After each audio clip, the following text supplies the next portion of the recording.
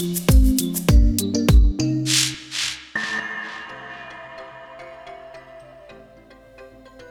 I'm Chantel. And I'm Matthew. And we're founders of Fifth Place, where our mission is to make the world a better place by enabling the how. Welcome to our Emotions Matter Really podcast. In this podcast, we explore everything about emotions, feelings, and what it is to become and remain emotionally fit. We interrogate the taboo around expressing and talking about emotions and feelings. We talk about all those things we want less of, like stress, anxiety, and burnout, and the things we want more of, like sleep, calm, and self-care. We explore tools, tips, and techniques for managing your emotions. We examine what it means to be emotionally fit and why this equals a better quality of life.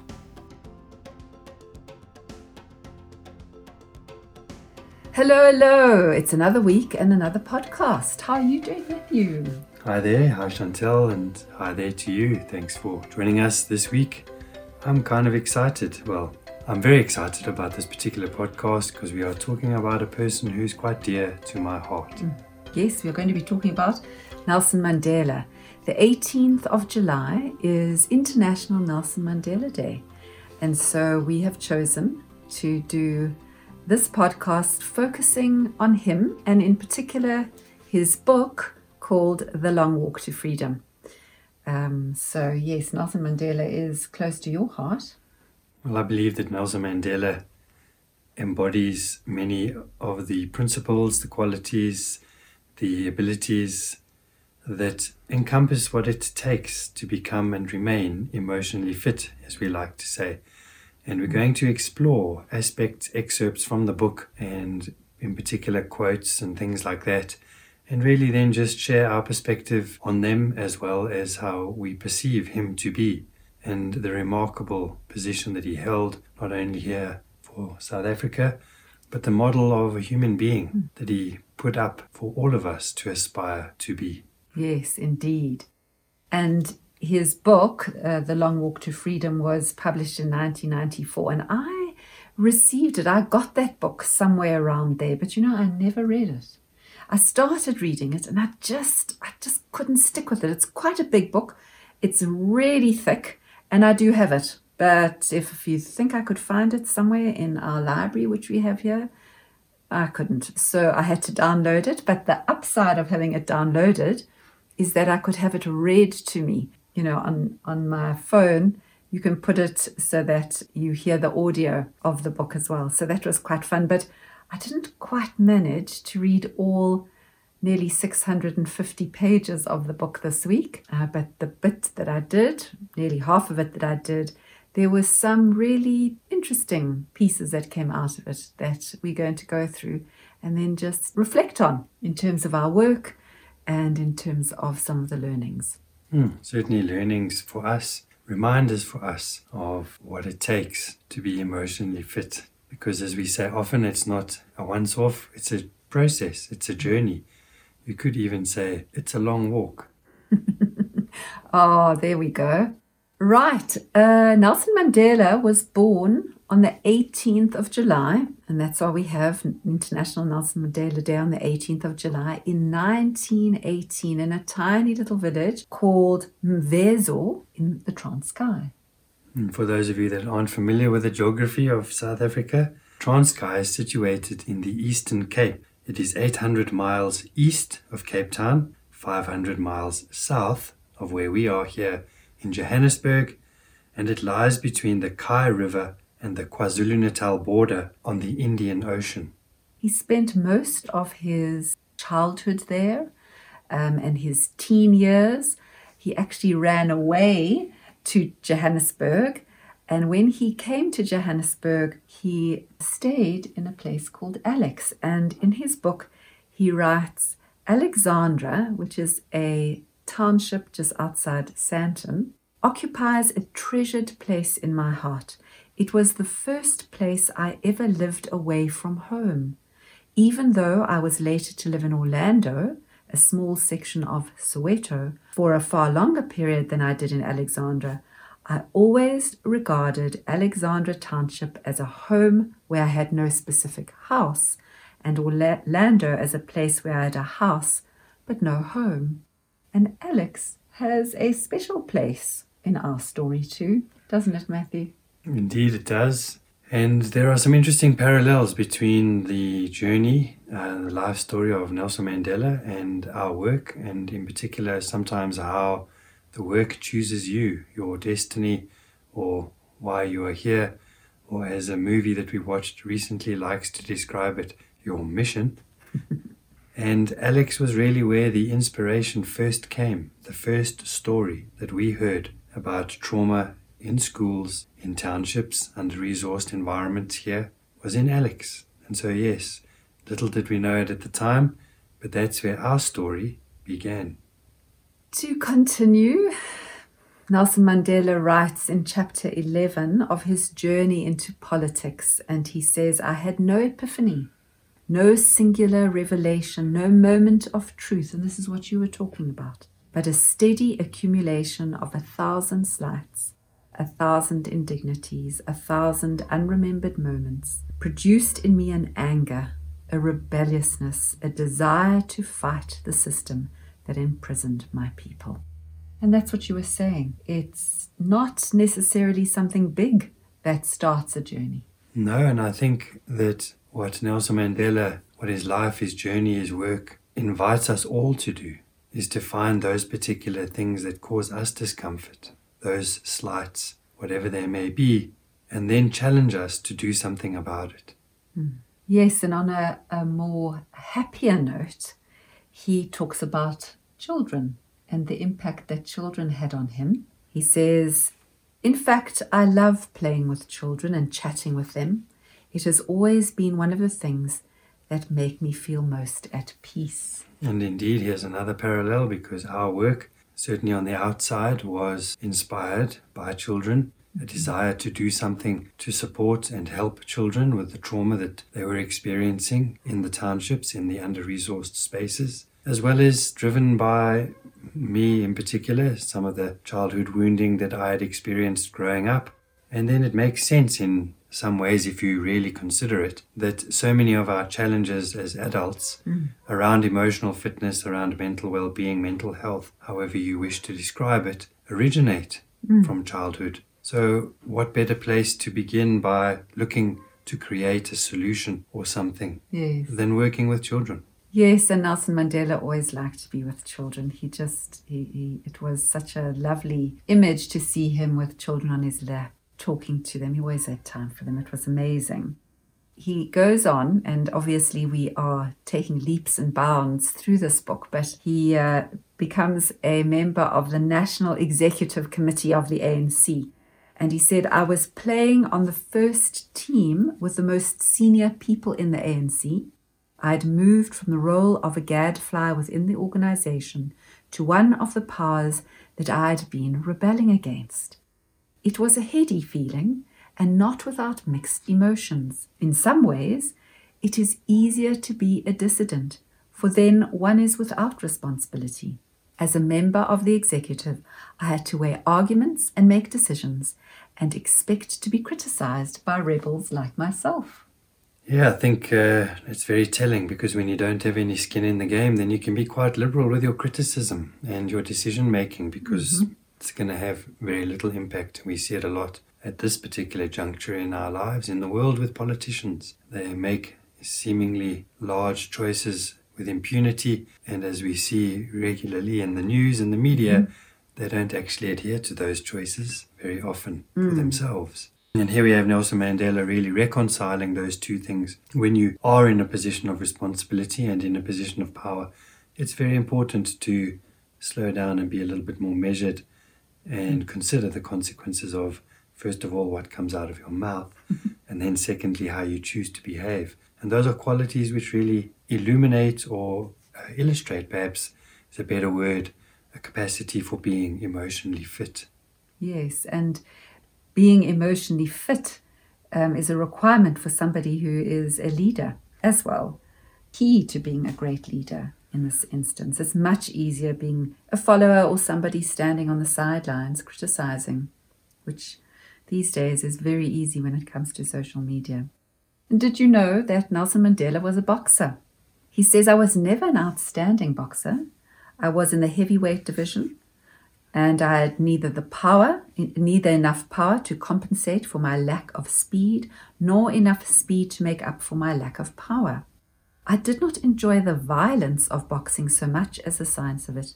I was intrigued by how one moved one's body to protect oneself, how one used a strategy both to attack and retreat, how one paced oneself over a match. Boxing is egalitarian. In the ring, rank, age, color, and wealth are irrelevant. And again, here's another little quirky example. And I mean, these are just whatever they are, whatever you wish to, or whatever meaning you wish to ascribe to them. But in Johannesburg, towards the west side of the CBD, is a statue or a sculpture of Nelson Mandela, the boxer. And that particular sculpture was created by someone that I was at primary school with. That is amazing. The connections that we find in these places. He also said of the boxing that he found the rigorous exercise to be an excellent outlet for tension and stress. After a strenuous workout, I felt both mentally and physically lighter. It was a way of losing myself in something that was not the struggle. After an evening's workout, I would wake up the next morning feeling strong and refreshed, ready to take up the fight again. Yeah, and what do we say about the body and coming back to the body, moving the body? Again, these are all very effective ways to shift emotion, move it along. Nothing to see here, move on out, move out the body. And whether he knew it consciously or unconsciously, whatever the inspiration was, again, physical activity is a great way to regulate your emotions and contribute to, well, dare I say it, emotional fitness. Absolutely. And so he gets arrested one of many times. One of many times, yes. Which time was this? Yes, he gets arrested.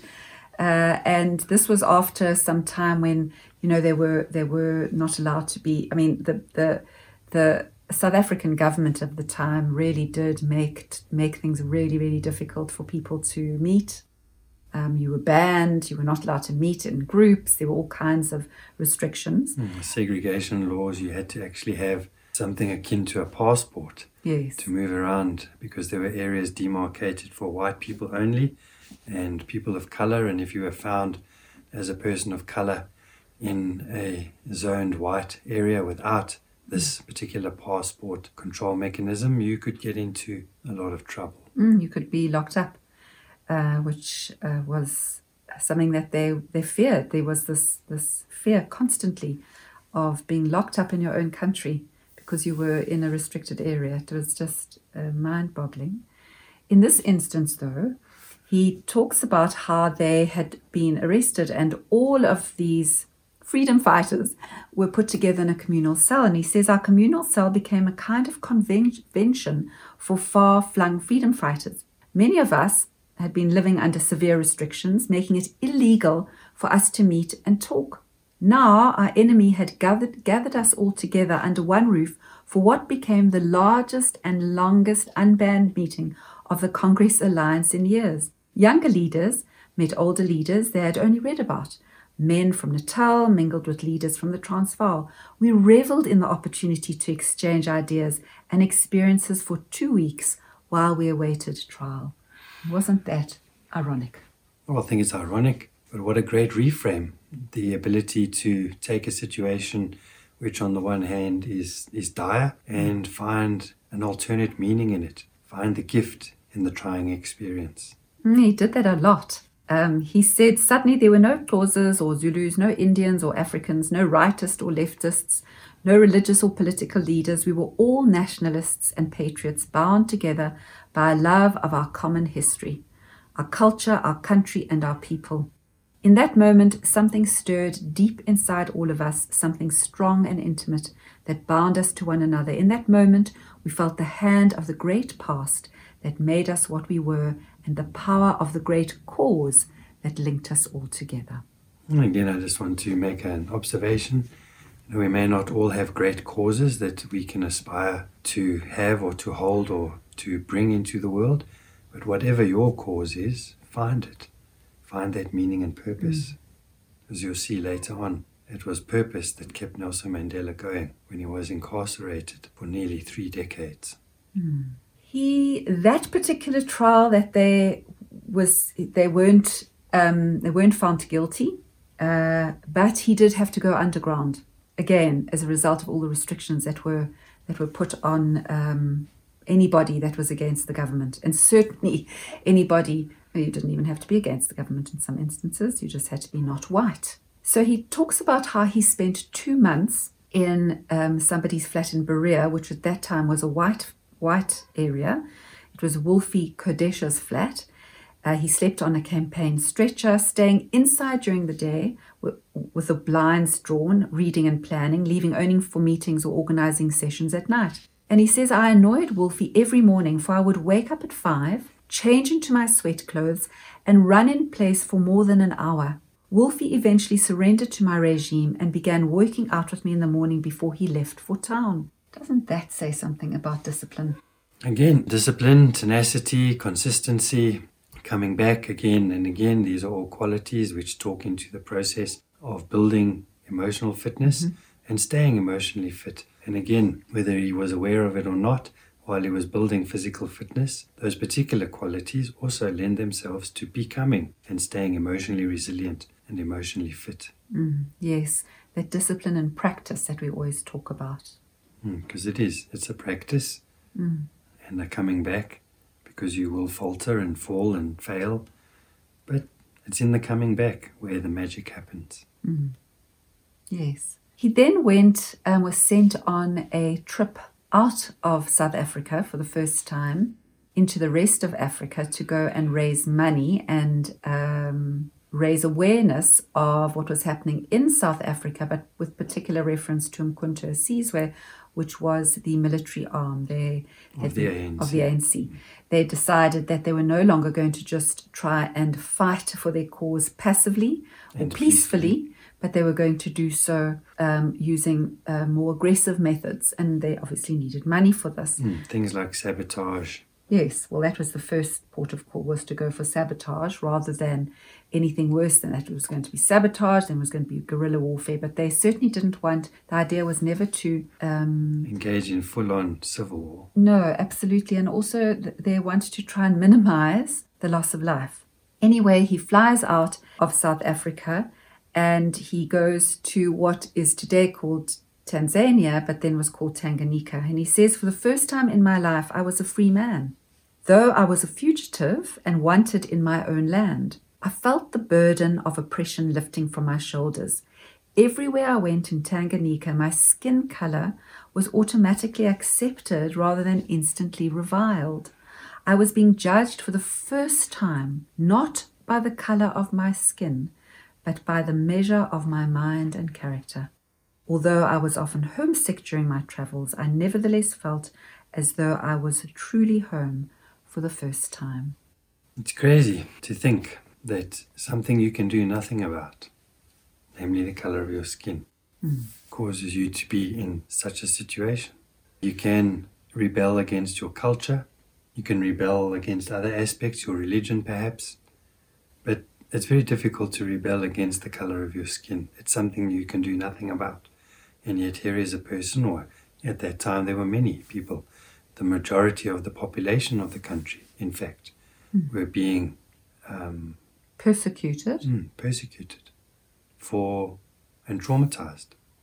And I mean, I can only imagine what it must have felt like a breathing out and exhale to be suddenly just accepted, because all around you, well, everybody is the same as you. Yes, that must have been quite mind-boggling for him. In social contexts, I mean, of course, you know, as opposed to always wherever being in a bunker or a closed-up room obviously people there were the same, but being able to be outside. Yes, free and walk around freely without feeling that you were going to be attacked in some form. He was eventually arrested when he came back to South Africa. He was driving down to Natal to a meeting, and he was eventually arrested and driven back. But he said that the police were quite slack, and they certainly didn't have any particular precautions with him. They certainly didn't cuff him. When they stopped to take breaks, they let him walk around, briefly stretch his legs. And he said, although he could have, I did not contemplate escape when people were kind to me. I did not want to take advantage of the trust they placed in me. Now, obviously, we are only going on our vicarious experience of the person, having never had the pleasure or privilege to meet Nelson Mandela in person. And what really comes up for me there, Chantel, is this long haul ideal.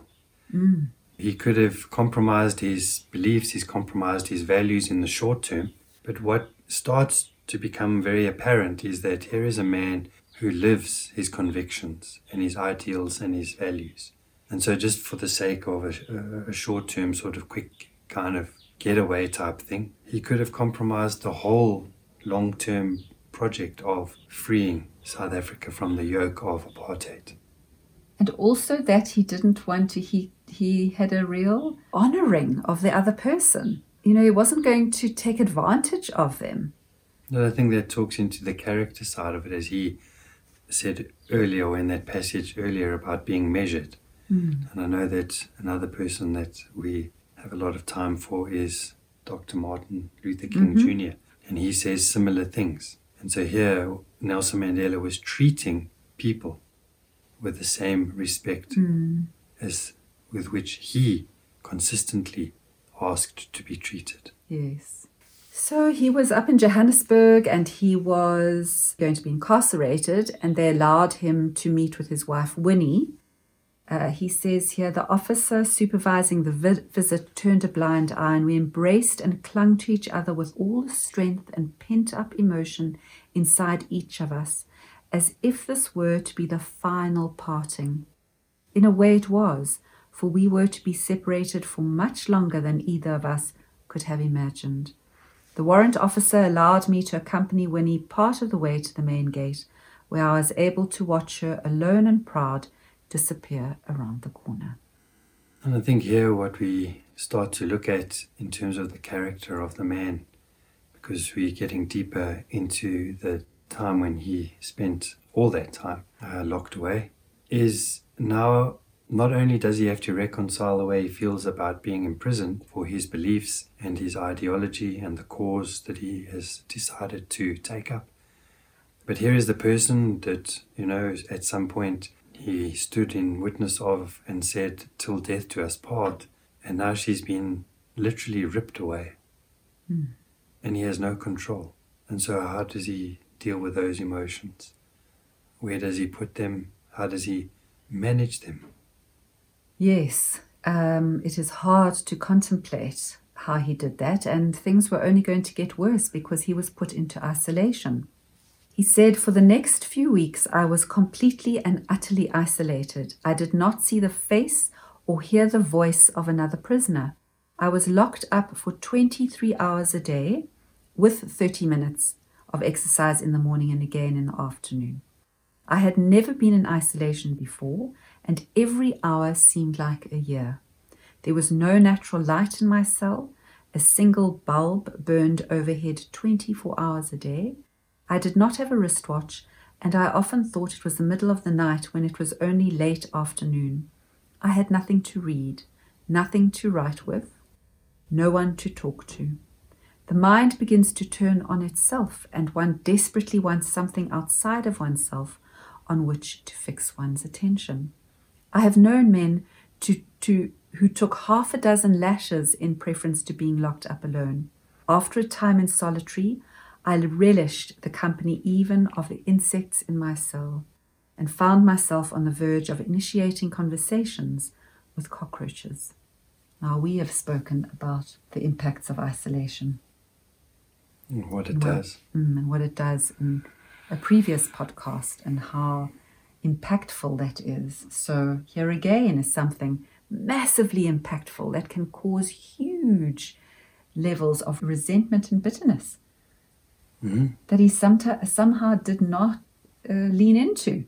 Well, he transcended it, managed to transcend it. And this is the thing that is fascinating in terms of his levels of resilience, and his vision and his values assisted him as well in being able to hold on to the end goal, and his capacity to endure whatever he was going through with keeping the end in mind, which was a free and democratic South Africa. And then it didn't stop there.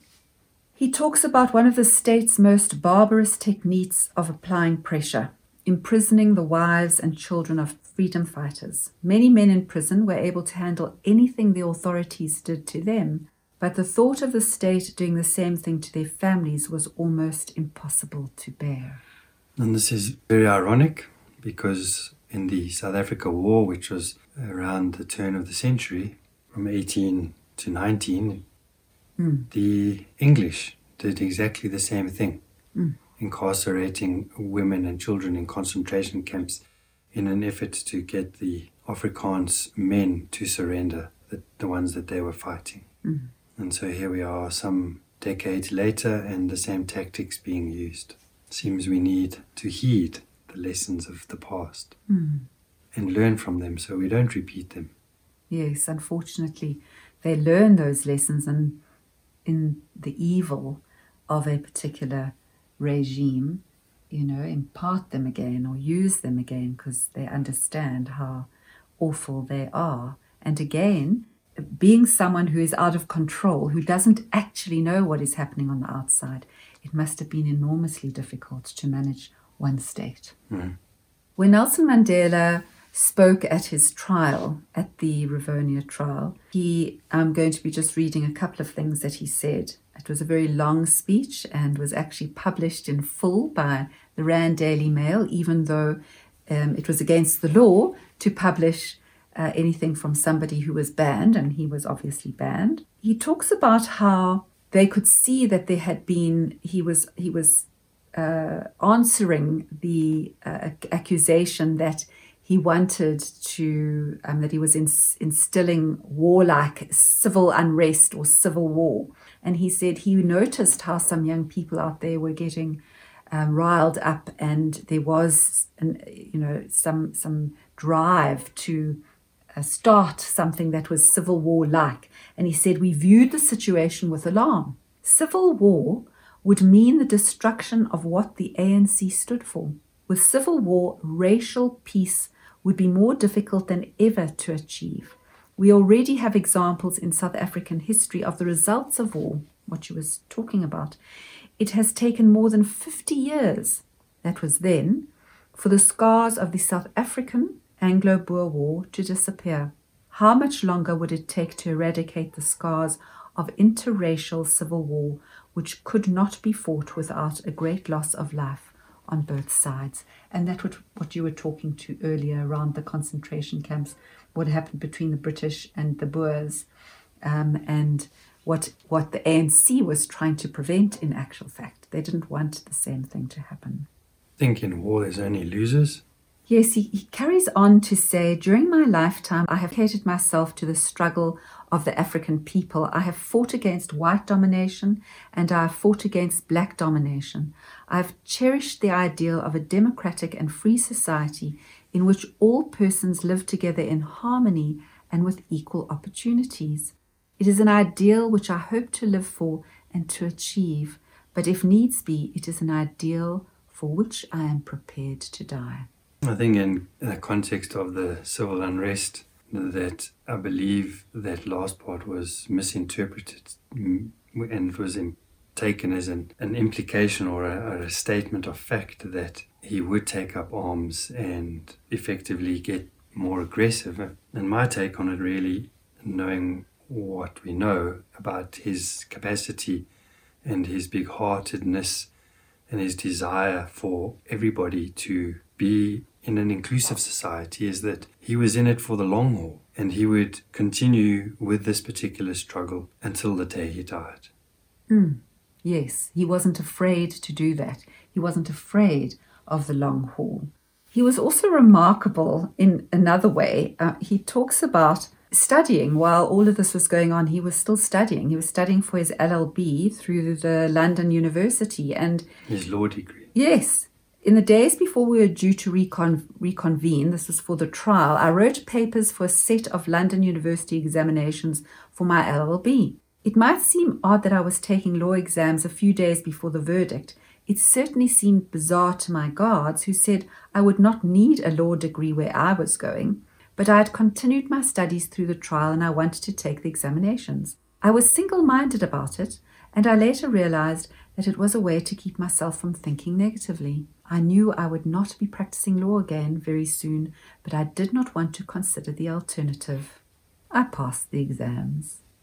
Isn't that remarkable? I think it is. It's incredible. It shows great mental fortitude and great capacity to focus. And this is what we alluded to earlier about having a purpose and having a focus in terms of being able to deal with the stuff that's happening around you. Very important that you find an activity to focus on, because look at his external circumstances. He was arrested. There was a high probability, well, I guess there wasn't a high probability, it was a certainty that he was going to jail, and he would be separated from his family, separated from his wife, and yet he found the capacity to study and take exams. It's just remarkable. And that's one of the 5 elements that we talk to when we say the 5 pillars of emotional fitness, that thinking part, which is about learning.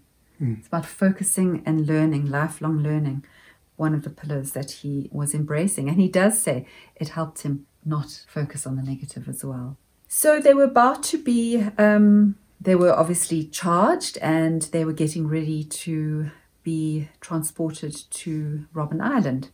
And he talks about them waiting for that. And he says, we sat on the dusty floor, him and the other trialists, singing and chanting, reliving the final moments of the trial. The warders provided us with sandwiches and cold drinks, and Lieutenant Van Wyk was perched in the back with us.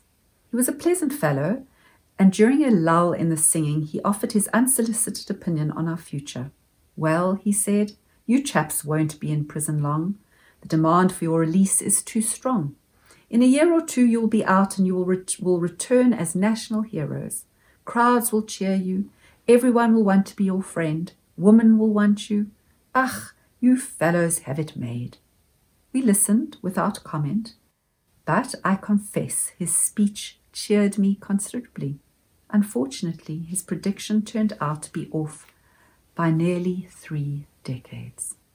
Wow, that's something to contemplate. Yes, well, that's the story, isn't it? 3 decades. Well, nearly 3 decades. Imagine.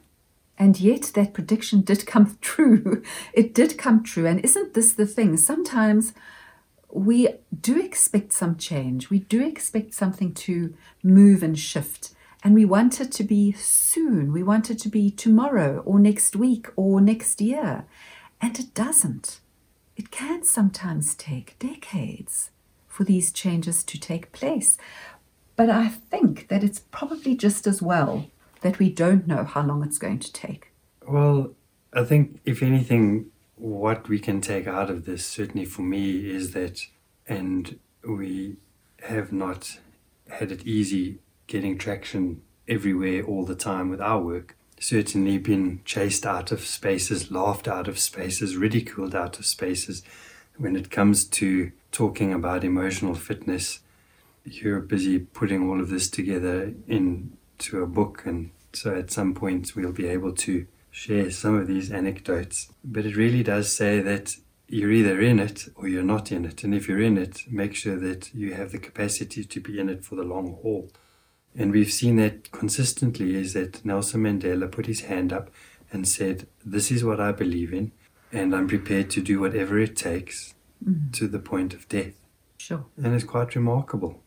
I mean, who knows how much longer it couldn't have gone on for much longer, because the environment was such that the timing was right for this shift. Do you know that he was 46 46 when he was incarcerated in Robben Island. And it was 27 more years until he was released. It's amazing. But To last that long. yes, 46. You're still young at 46. He talks about, and this is while they were incarcerated, and it was obviously 27 years of some of the most awful, mind-numbing situations that they had to go through. But he says our survival depended on understanding what the authorities were attempting to do to us and sharing that understanding with each other. So he wasn't there alone, of course. He was there with other trialists and other prisoners. It would be very hard, if not impossible, for one man alone to resist. I do not know that I could have done it had I been alone. But the authorities' greatest mistake was keeping us together, for together our determination was reinforced. We supported each other and gained strength from each other. Whatever we knew, whatever we learned, we shared. And by sharing, we multiplied whatever courage we had individually. And that talks very much into this whole essence or sense of community, and from Connectedness, building community, building a capacity to persevere, to consider what might be possible in a situation like that. Yes, and that you can't do it on your own. You do have to have others with you. You do need to get like-minded people together and work together, because we all have our dips and we all have our highs and lows. And when the one is at a high, the other one is at a low, you can pick them up. And it really does help to be in a community of people that want the same thing, so that you can work together and pick each other up when some of us are not feeling that great. No, absolutely. Need people, need each other. We need each other as human beings. I know I need you, you need me, we need you. Yes. And certainly what we've just gone through for the last 2.5 odd years, really has been an attempt in some ways to split and to break up communities. And it's vitally important that we remember that we are social beings, human beings, and we need one another.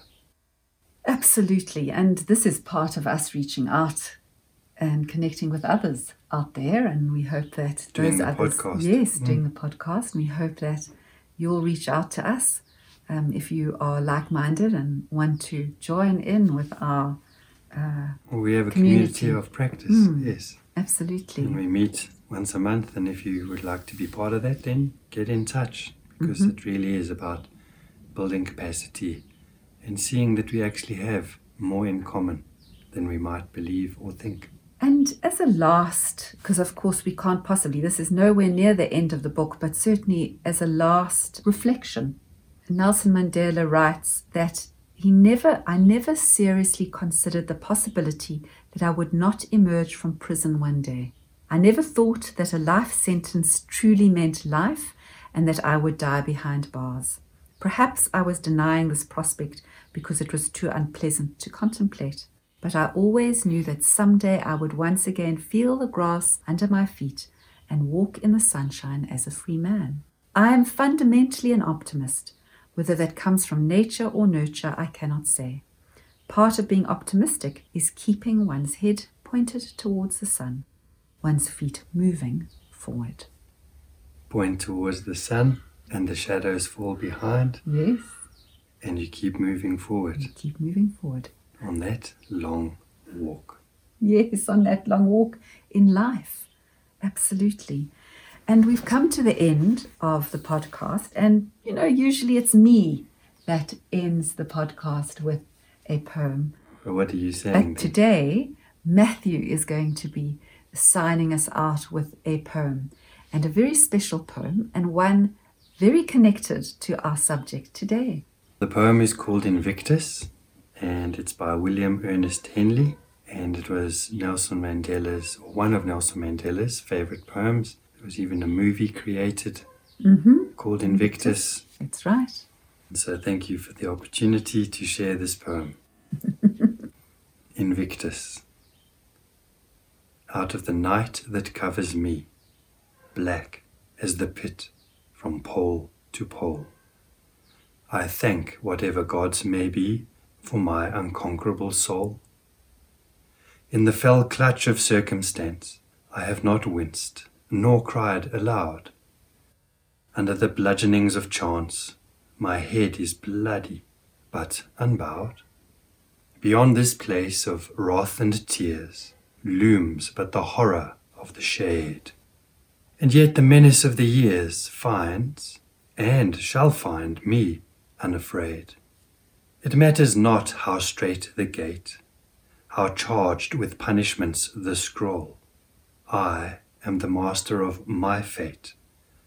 I am the captain of my soul. I am the master of my fate. I am the captain of my soul.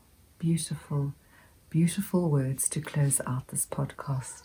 Thank you, Matthew, for putting up your hand and accepting and saying yes to that offer to close out our podcast today. Well, you're very welcome. And I with can't that, say that I do it with such aplomb as you, but I hope you enjoyed listening to it. you have a beautiful voice. So. And with that, we've come to the end and it's time to say farewell. It's been inspirational talking about a man that was so much part of our lives, but not because obviously we never met him, but has done so much for us, our country and the world.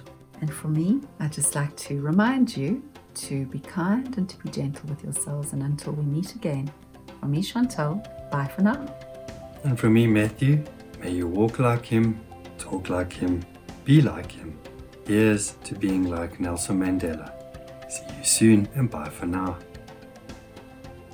And if you enjoyed this podcast, And haven't already done so, then subscribe or follow. yeah, follow us. And if you'd like to know more about what it is that we do, we invite you to visit us at our website, which is fifth.place. Yes, that's all it is, the number 5th.place.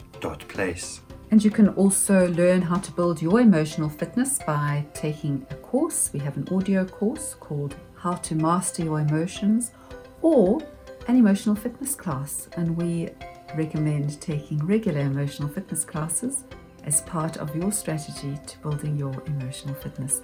And all of these links can be found in the description. For this particular episode. And then we do work in communities and under-resourced spaces still. And if you found this podcast to be of value and would like to match this value, then we invite you to make a donation to us at Fifth Place, which does enable us to do more of the community-based work in those particular spaces. That would be great. Thank you so much.